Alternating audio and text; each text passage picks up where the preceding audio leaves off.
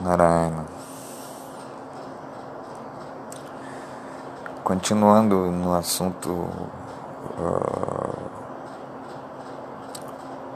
sobre os frutos, né, de seguir o Dharma ou a filosofia védica,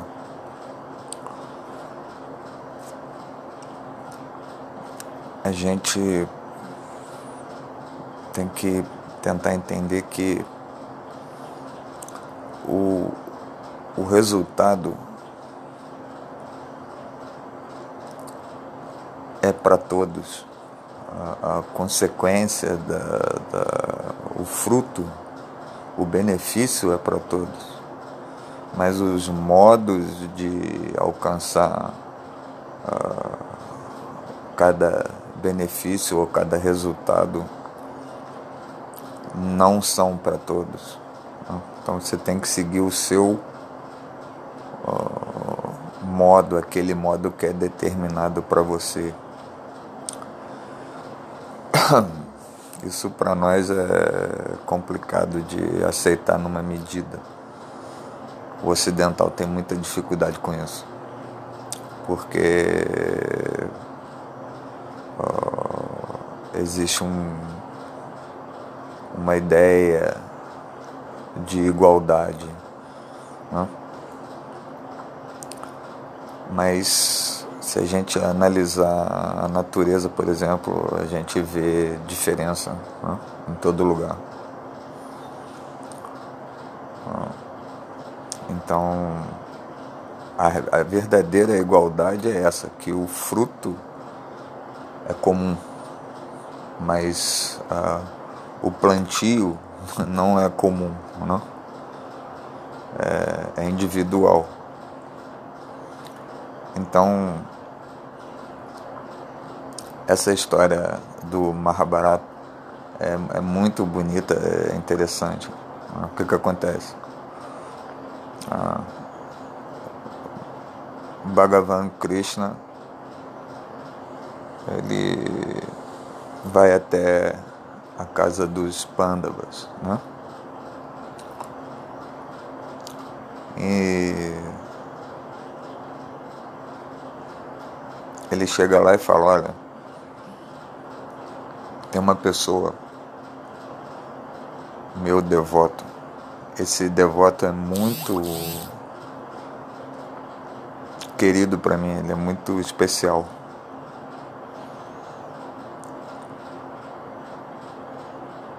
E eu quero que vocês organizem um almoço e convidem essa pessoa. E ele deve ocupar um lugar de honra na mesa. Eu quero a melhor comida. E eu quero que Draupadi cozinhe para ele, só ela pode cozinhar para ele. E eu quero que isso seja feito com muito com muito carinho, com muito cuidado. Se ele ficar satisfeito, eu vou ficar muito satisfeito. Então você veja a importância dessa pessoa para Krishna, né? Então os Pandavas nem questionam, claro. Bom, ok, Krishna, onde a gente acha a pessoa, né? Tem que ir lá chamar, né? Mas Krishna continua: olha, ele não vai querer, tá? Ele vai declinar o convite, mas eu quero que ele seja convidado. É muito importante para mim isso. Não, nós vamos. E onde a gente acha ele, né? Isso não está no Mahabharata. Muito possivelmente os Pandavas estavam pensando que se tratasse de algum rishi, uma figura muito importante, né? Eu imagino que eles pensaram isso. Aí Krishna, Bhagavan Krishna, com o jeito dele, né, clássico, falou, não, muito fácil encontrar ele. Vão em Hastinapur, né, a capital de vocês, Hastinapur, e ele é o varredor das ruas. É fácil achar ele. Só que ele não vai querer aceitar o convite porque ele é um varredor. Então, os Pandavas nem questionam porque se trata de um Shudra, né? E eles são kshatriyas. Eles não podem comer juntos, entende? Na mesma mesa. Esse é a Varna. Mas eles nem questionam isso. Não. Nós vamos lá. Então você vê que um Shudra, tá? Como isso não tem importância nessa medida que as pessoas, ou como elas colocam como exclusão. Eu posso me utilizar disso para exclusão, mas eu vou gravar uma coisa sobre isso específico, porque isso é muito sério, né? Aí está envolvido Jati e Varna, que é o mesmo processo, né? Você separar Jati de Varna não é possível, entende? Separar o nascimento da sua casta, isso não é possível. Algumas pessoas querem que seja possível, porque para elas é conveniente, mas isso não é possível. Bom,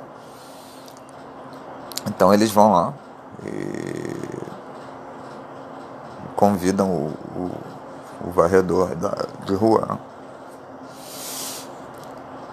E ele fala, não vou de jeito nenhum, eu não posso comer com vocês, eu sei a minha posição e vocês sabem a posição de vocês. Os Pandavas, olha, Bhagavan Krishna mandou, você vai ter que ir. Isso imagino que implicaria até o uso da força, entende? Eu acho que eles arrastariam uma pessoa.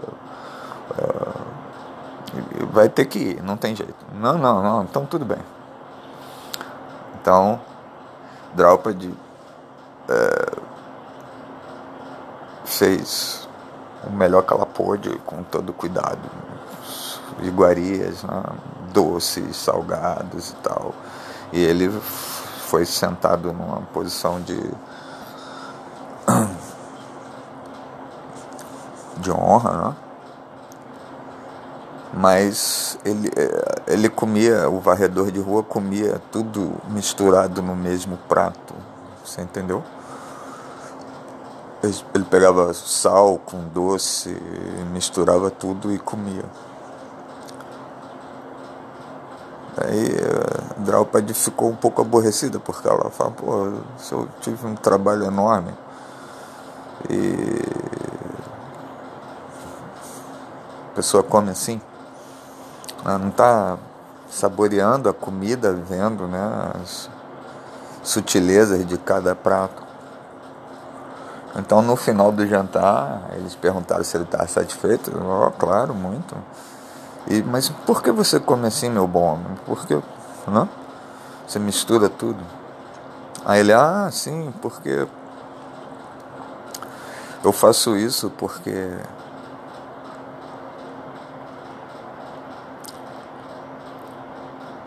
o nosso sentido mais difícil de controlar é a língua, é a boca, é a capacidade de comer, entende? E Bhagavan Krishna é o Senhor que controla tudo isso. Ele é o Senhor da língua. E se eu controlar a língua, a minha língua, o meu processo de me relacionar com a comida, eu posso atingir Bhagavan mais facilmente, né? Essa foi a resposta do varredor de rua. Então depois Krishna diz, tá vendo?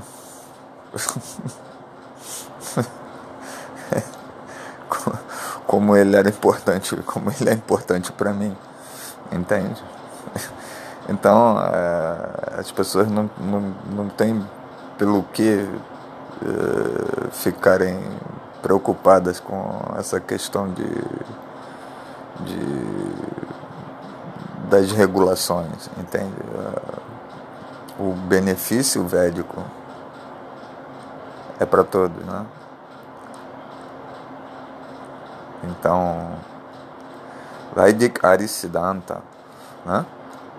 Sanatana Vaidik Arisiddhanta é para todos, né?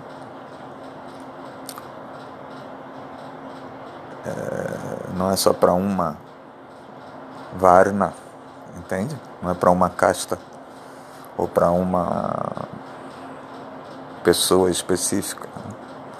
Então, você vê que o varredor de rua era tão querido por Krishna quanto os Pandavas, né? Ele enfatiza isso, ele é muito importante para mim, muito querido, é um devoto meu muito especial, que eu quero que seja colocado junto com vocês, que são muito especiais. Você veja a oposição que isso foi alçado, né? Para nós que em geral talvez você não tenha isso não é da nossa cultura, o Mahabharata e essas histórias e a relação de Krishna com Pandavas, etc. Isso é assim assustador, entende? Em termos de importância que é dada à pessoa. Ele está no top máximo de importância que pode existir, entendeu? Não tem além disso. Então isso é muito importante, essa história, para isso. Ela é decisiva. Você falou essa história, acabou, não tem mais argumento, entende? O Mahabharata para nós é autoritativo, claro.